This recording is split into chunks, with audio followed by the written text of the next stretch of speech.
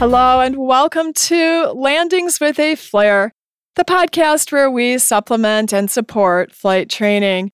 This is Captain Teresa. This episode will be a pilot ground school lesson in the format of a guided discussion. This conversation was recorded on the audio platform called Clubhouse. You will likely hear some variation in audio quality as speakers tune in from around the world. Many of our ground school lessons include handouts, which you can find along with other resources in the podcast show notes. They are also on our website, landingswithaflair.com. We hope you sit back, relax, and enjoy the conversations. Welcome aboard. So what is the basic radio call format that a flight instructor might teach to a new student? I will look for slow microphone flashes. I'm not a pilot. Well, I haven't flown in a while, but this is just what I know from taxiing aircraft. Basic format would be state who you are, address address the person that you're calling, and state where you are, and then state your intentions. Who, where, what? Does anyone else have any other comments or memory aids? Yeah, have a clear voice, not too fast, not too slow. 100 words a minute is ICAO. And stick to the rules and do not talk with normal grammar, etc., except if it is really needed. But otherwise, really stick to it. It's not a normal language.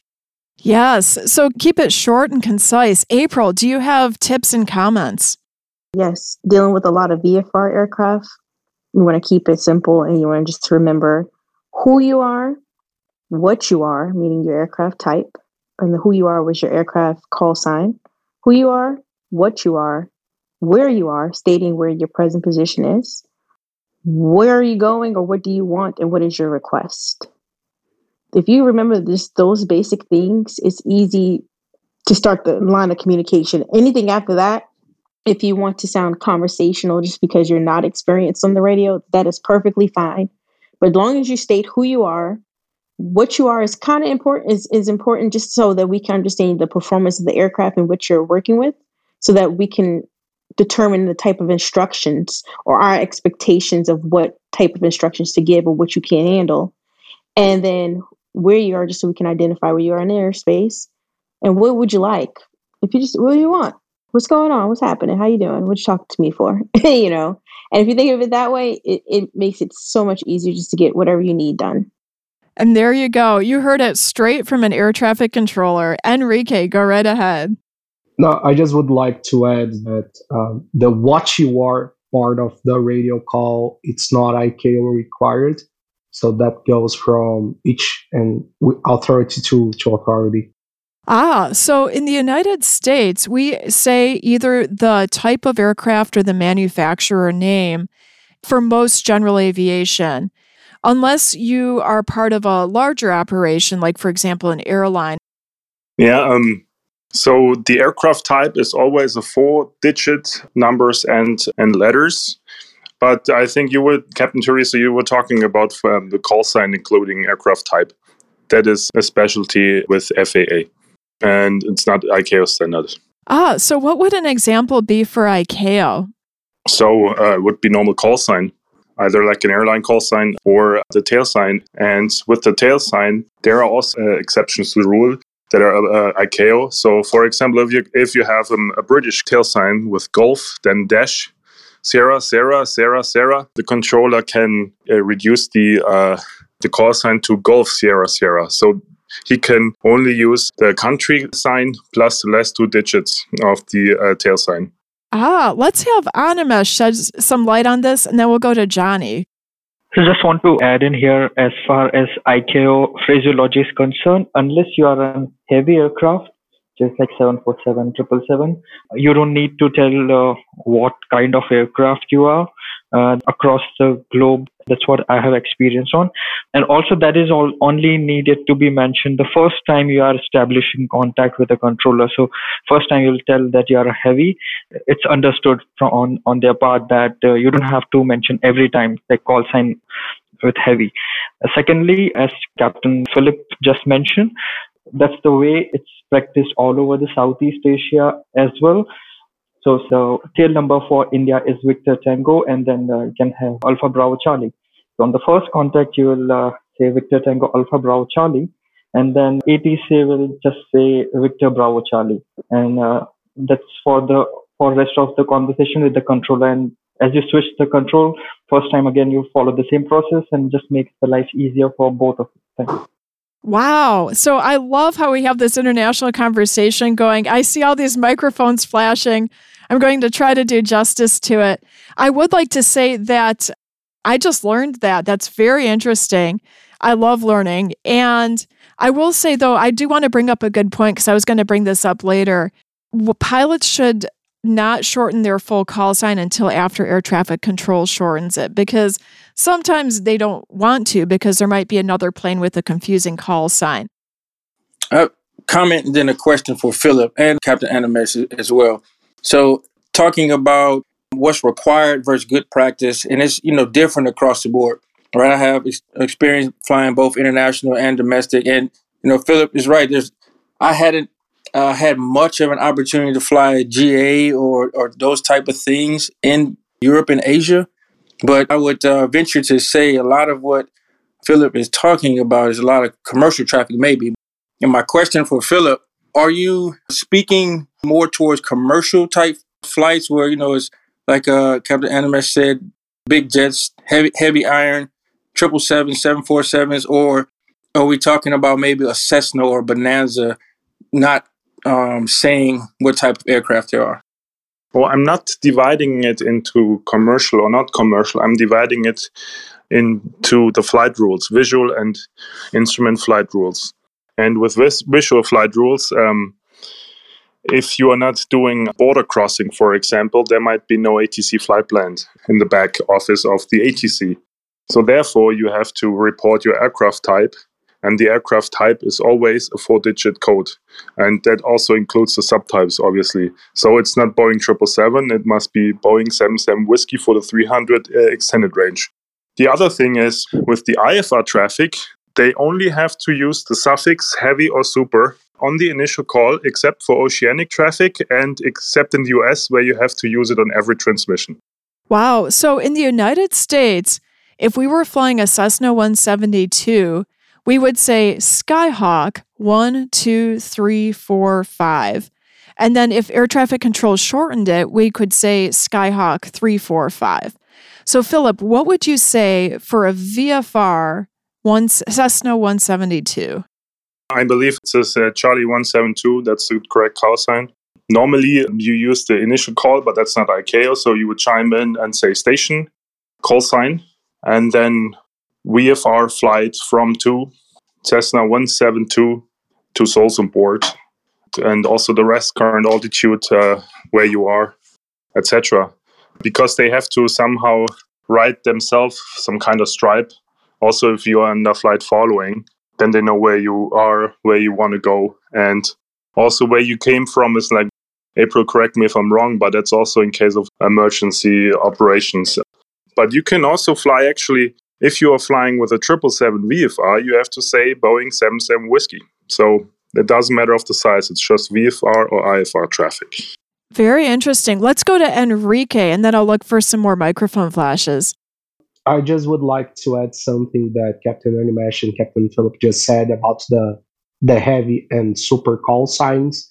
The super call sign it's only used by A380s. It's not even used by, for example, the Antonov AN225, even though it's a larger aircraft. It's a special call sign that was created by ICAO to designate the A380s. The heavy call sign is used for any aircraft, I believe, weighing above 136 metric tons. I don't know how much is that in pounds, but just to clarify a little bit of that. And I believe I saw Manuela's mic flashing. Okay, wonderful. Let's go to Manuela. You can just establish two-way radio communication first, and then afterwards you can follow the procedures. But also, if there is a busy airport, and it can happen that two aircraft have 2 equal 3 letters at the end, then the air traffic controller will give you a call sign for a short period of time. So, for example, you might be able to have Golf, Romeo, Echo, Delta, India, then the air traffic controller can change it into 22 Delta Echo. And that will be your call sign for probably 30 minutes or whatever they need. And after that, they will return to you saying that revert to flight plan call sign, which can be the previous one you had, your actual call sign. Wow. So in the United States, the Aeronautical Information Manual says that controllers can also change call signs if they are confusing. However, that's quite rare. Let's go to April, our air traffic controller. So we're trained in our 7110.65, which is our air traffic control manual. Don't ask me what letter we're on. I don't remember. But we're instructed if there are similar sounding call signs on our frequency, we must make that announcement. So you'll say, similar sounding call signs, ExecJet 501 and ExoJet 501, both on frequency. Because it's either going to be the numbers are exactly the same, but like the identifier or the company identifier might be different, or it's similar sounding, whether it's the first couple of numbers are similar or the company sounds similar and the numbers are a little different. But you want to state, hey, similar sounding call signs, and then state what those two call signs are. So now it brings the attention to those pilots. And then for further transmissions, as long as both of those aircraft are on, or those call signs are on your frequency, you will say something along the lines, ExecJet 501 ExecJet, ExoJet 501 ExoJet. I say this because I literally just had this 6 days ago happen to me. Both companies, same exact numbers. And ExoJet and ExecJet both sound the same in itself, now add the 501 in there. So we will say the call sign and then repeat the actual company, or if it's American 93, American 1515, American, like that. Great point. And I really appreciate it when I'm flying and air traffic controllers tell me, oh, heads up, there is another aircraft with a similar call sign on frequency. Okay, so along those lines, this pertains mostly to the United States, but it's a common error. I just wanted to put that out there really quickly. Sometimes when pilots in the United States do not say what type of aircraft they're flying, like Skyhawk 12345, the controller will say November 12345 because in the United States, the planes start with an N in front for the registration. And that just means the controller doesn't know what type it is. Now, when you hear pilots saying that, it doesn't sound the way it should, because the pilots should always know what kind of plane they're flying. So that is just a common error I wanted to put out there. Okay, let's talk now about pronunciation. So who would like to give an example of how to say a heading properly? Do you say we're going to turn to 240 degrees, or what do you say? Yeah, for example, what you were saying, 240, we say it 10 heading 240 degrees. Yeah. Exactly. Each digit is separate. Now, we're going to already get into something controversial because I know that there's a difference between the FAA and ICAO, but let's say it anyway. How would you say a radio frequency? Okay, right. So in Europe, we say maybe tune in frequency 124.6. 124.6. Good, because every digit was separate. So now what's the difference with the FAA and the United States? What do we say instead of decimal? So we say 119.4, that's the best controller, but if he's really laid back, he can say 19.4 or 0.4. So here in the United States, they actually get to cut it down a lot. So in the Aeronautical Information Manual, the only time it says a controller can shorten it is when it's a ground control frequency, because most of the frequencies start with 121, and then it's just a question of what the number is after the point or the decimal. So, but that's true. In the United States, we say point. In other countries, you say, I believe it's decimal, not just decimal, if I'm not mistaken. But we always are supposed to say each digit one at a time, although we all know that pilots use slang and sometimes shorten it. Altitudes. Let's do a low altitude, something that's below 10,000 feet. I'll look for a microphone flash if someone can give us an example. Oh, if we're talking about altitude, let's say we're talking about 9,500, so we're going to call it all together like that, 9,500 feet. Yes. So you say the thousands and then the 100. You do not say 9,500. You say 9,500. Beautiful. Actually, I have to say that's not correct because it's 9,000 without the TH and then 500. Oh, that is so true. So true. We're going to talk, I think we're going to go into numbers here in just a moment. Okay, how do you say 10,000, Mo? Yeah, more than 10,000 before flight levels, we say like 13,000 or 10,000 usually. Ah, yes. Okay, so 10,000 is correct, or 13,000. However, that is a common slang, which I believe often can increase safety. So it's not necessarily wrong. Pilots, instead of saying 10,000, which is correct, will say 10,000 as well. And they'll add that extra 10 in, or 12,000, just to really make it clear. I just want to go back a little bit to the 9,500 situation where we wouldn't say 9,500 or 9,500. And that's pretty much because some cultures around the world, we don't count things in hundreds.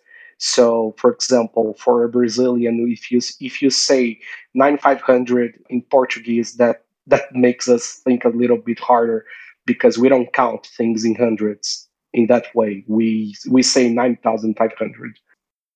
So true, so true.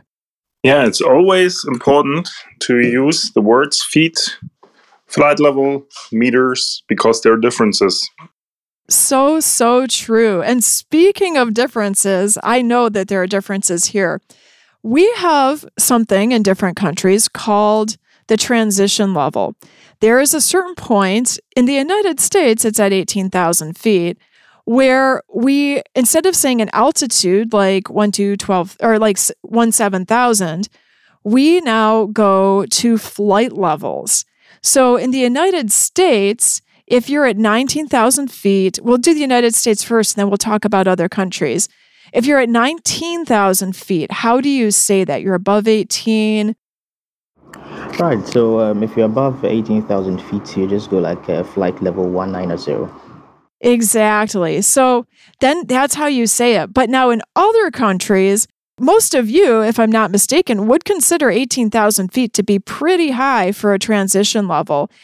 What are some of the transition altitudes in other countries? Philip? Yeah, that's totally correct, Teresa. And that's also often not in accordance with the checklists because you have to delay them pretty long. But over in countries, it really varies also on to terrain. You may often have flight level 70, 80 to be the first transition level. Wonderful. And Enrique? So here in Brazil, it depends on your area chart, especially if you're talking about your SID or your star.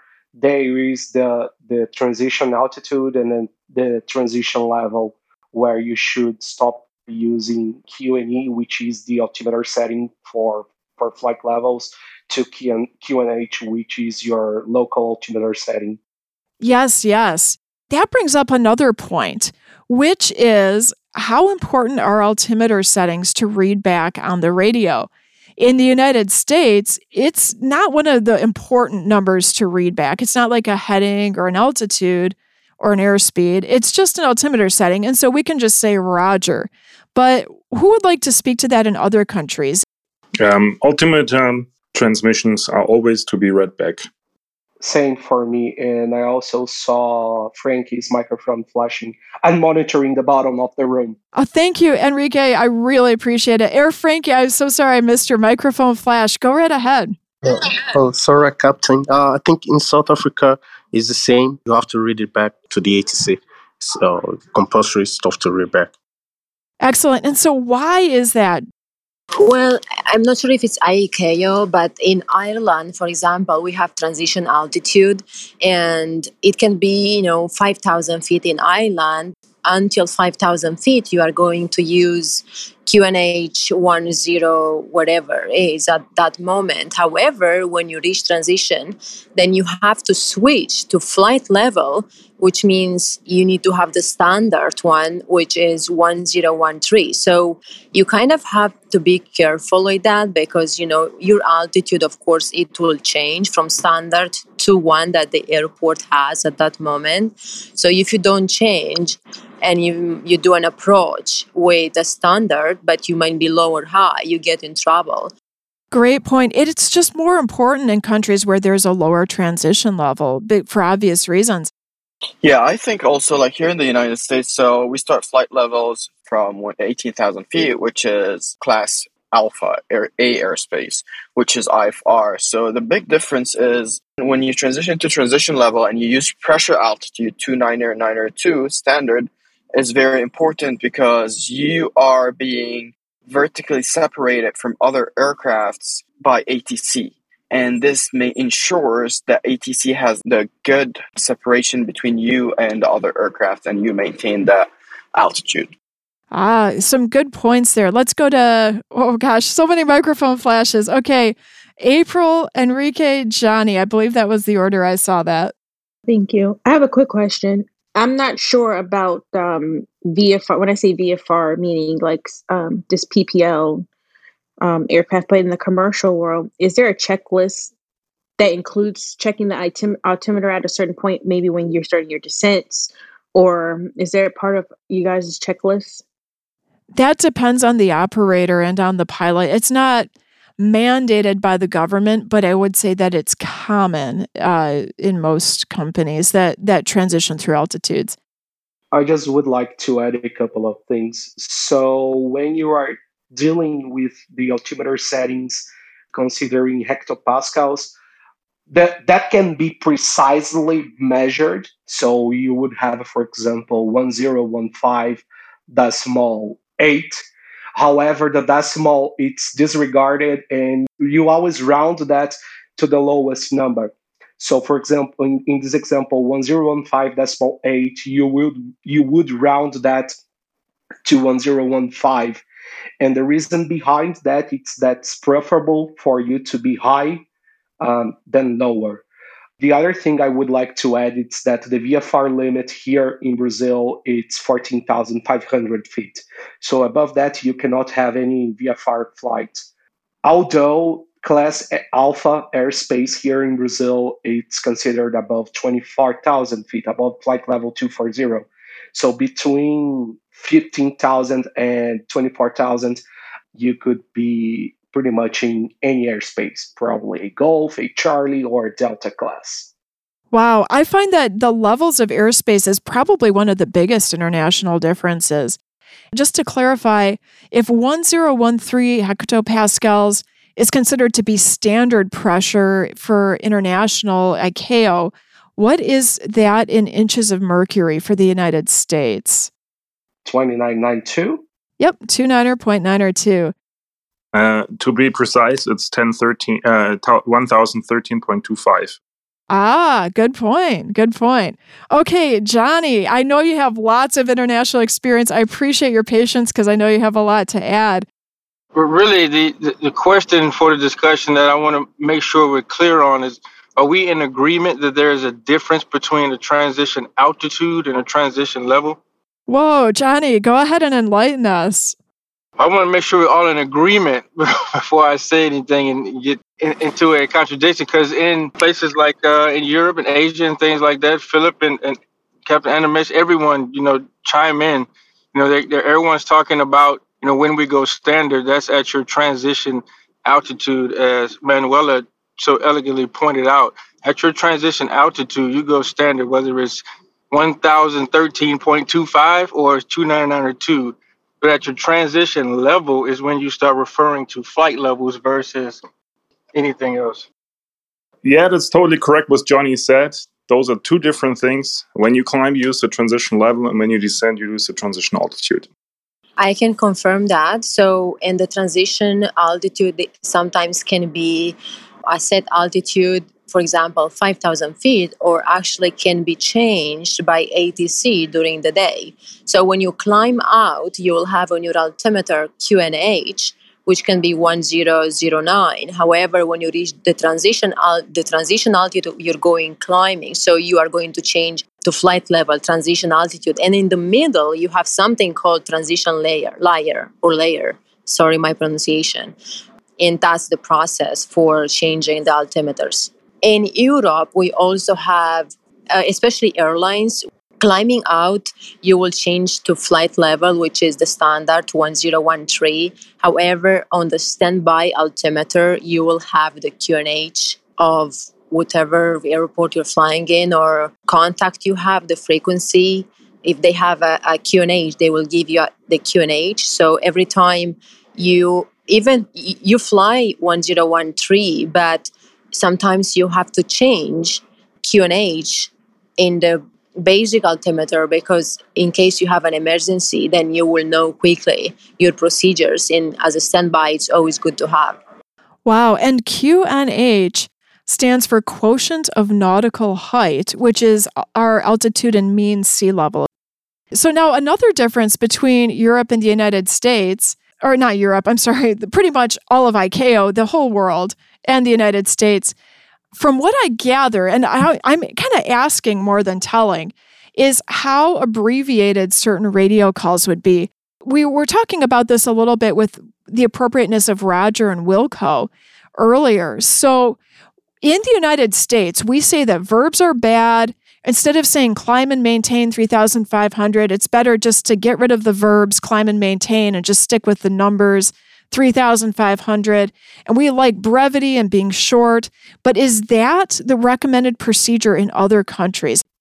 Yeah, climb maintain is FAA, but we would say climb. And then altitude, flight level. And the two, you often hear it also climb to 5,000 feet. This is actually wrong because it can also mean 25,000 feet. So normally it's without climb to, but you hear it pretty often all over the world. Yeah, it's a simple climb, and that's it. But if you are flying abroad and that's how they're doing it, like in the US, the proper readback would be to include and maintain. So interesting. So actually, but just how about how wordy it is? For example, if a pilot is getting cleared for an instrument approach, they might be told, you are 5 miles outside of the final approach fix, turn left to a heading of 310 for approach course intercept, maintain 3,000 feet until established, cleared for the ILS 24 approach. That's a really long radio call. And in the United States, we would just read back the numbers in the clearance. We would just say the heading, 310, the altitude, 3,000, and then the clearance, cleared for the approach. How common is that? Let's go to Johnny. Man, that is, I think, for us U.S.-based pilots or you're training in the U.S. our whole time, it's very difficult for us to sometimes transition flying international because we're so used to shortening things up and the person on the other end of the radio transmission has a clear understanding of what you're saying, or they can't interpret because that is their primary language. I'll take, for instance, Mika can probably attest to this. I was flying in South Korea, and if I tried to shorten something up with the expectation that ATC was going to understand me or infer what I was trying to say with my brevity, I was incorrect. And it is very standard practice that you stay within the rules, the ICAO rules, by making your transmission whole so they can understand you, so there's no conflict or confusion. That is a great international difference to know. Okay, let's talk about numbers real quickly, because I did say we wanted to get to that. What is the proper way to say zero? Zero. Zero. Yep, zero. Okay. How about the number one? It's one. Yep. Number two. Two. Two. Number three. Tree. Tree. Like that green thing with the leaves. Number four. Flower. Yeah, forward. Number five. Five. Fife. Yep, like an F. Fife. Number 6, no trick. 6. Yeah. You said it. Just 6. Number 7. 7. 7, yep, no trick. Number 8. 8. Exactly, perfect. And the big one, I'll take this one to Vinny because I know you just answered. How do you say 9? 9er. You got it. Okay, so why do we say 9er instead of 9? I think it was German. 9 means no, or something like that. Yeah, so Philip can confirm 9 in German means no. There are actually other reasons as well. There are many theories. I've heard that 9 and 5 sound like each other on the radio also. I've heard that that's another one. There are several other reasons. And we don't have time to go into the whole phonetic alphabet, the Alpha, Bravo, Charlie, Delta. But we should all know that those words were created by ICAO, and they made it so that the words would be easier to pronounce in other cultures. For example, that's why we would say tree instead of 3, because certain cultures might have not have that TH sound in their native language. Any comments on pronunciations for alphabet or numbers? Are you guys team Foxtrot or Fox? Oh. Foxtrot. Foxtrot. I believe that's an international difference. Yeah, it's not standard, but that's how they're doing it to just minimize the call, but it's not standard. Oh, okay. Okay, now in real life, when we're flying around, do we actually say frequency 133.5? Is that how pilots normally do it? Or do pilots take some liberties there as well? I have to be honest. When I'm feeling, a little bit lighthearted, I'll say it like that. Just to throw some lightheartedness in it. I'll do the whole 133.9 or 5. Yeah, it's almost, sometimes it's a little bit of a joke when we do it, to be honest. If you know that the other speaker understands you and the radios are clear that day, we don't always do it. I just want to add in to the discussion. When I'm flying, usually that's what I've noticed. When pilots are flying in their own airspace near the usual airport or in their home countries, they can take the liberty of using certain non-standard things. However, when you're traveling international, you want to make sure that you are to the point, you're doing everything as per procedure, because the slightest of mistake can create huge confusion. Thank you for saying that. I've always believed that if a pilot is going to take shortcuts in how they say things, they should first teach themselves how to say it correctly, so that if they are traveling internationally or they're in a difficult situation with a bad radio, they can revert back to the formalities and the proper radio calls. So yeah, sometimes pilots do take shortcuts, but I do believe that it is important to revert back. Let's change our conversation. We're going to have 2 more conversation topics before we leave, and I know the last one's going to take the longest.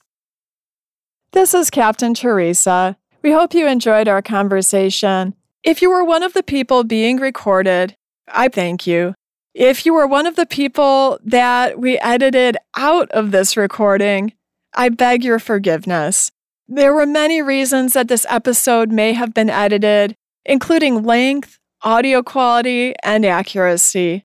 We don't always have the right answers. I ask you to view this as entertainment and not as a replacement for formal instruction or advice. If you want to send constructive feedback, or if you have questions, feel free to contact us through our website, landingswithaflare.com. You can view announcements on our Instagram account, landingswithaflare. You can also join our live conversations on Clubhouse in the club Pilot Flight Training. If you got value out of this podcast, please consider subscribing, sharing, and leaving us a positive review. Wherever you are in the world, we wish you happy landings.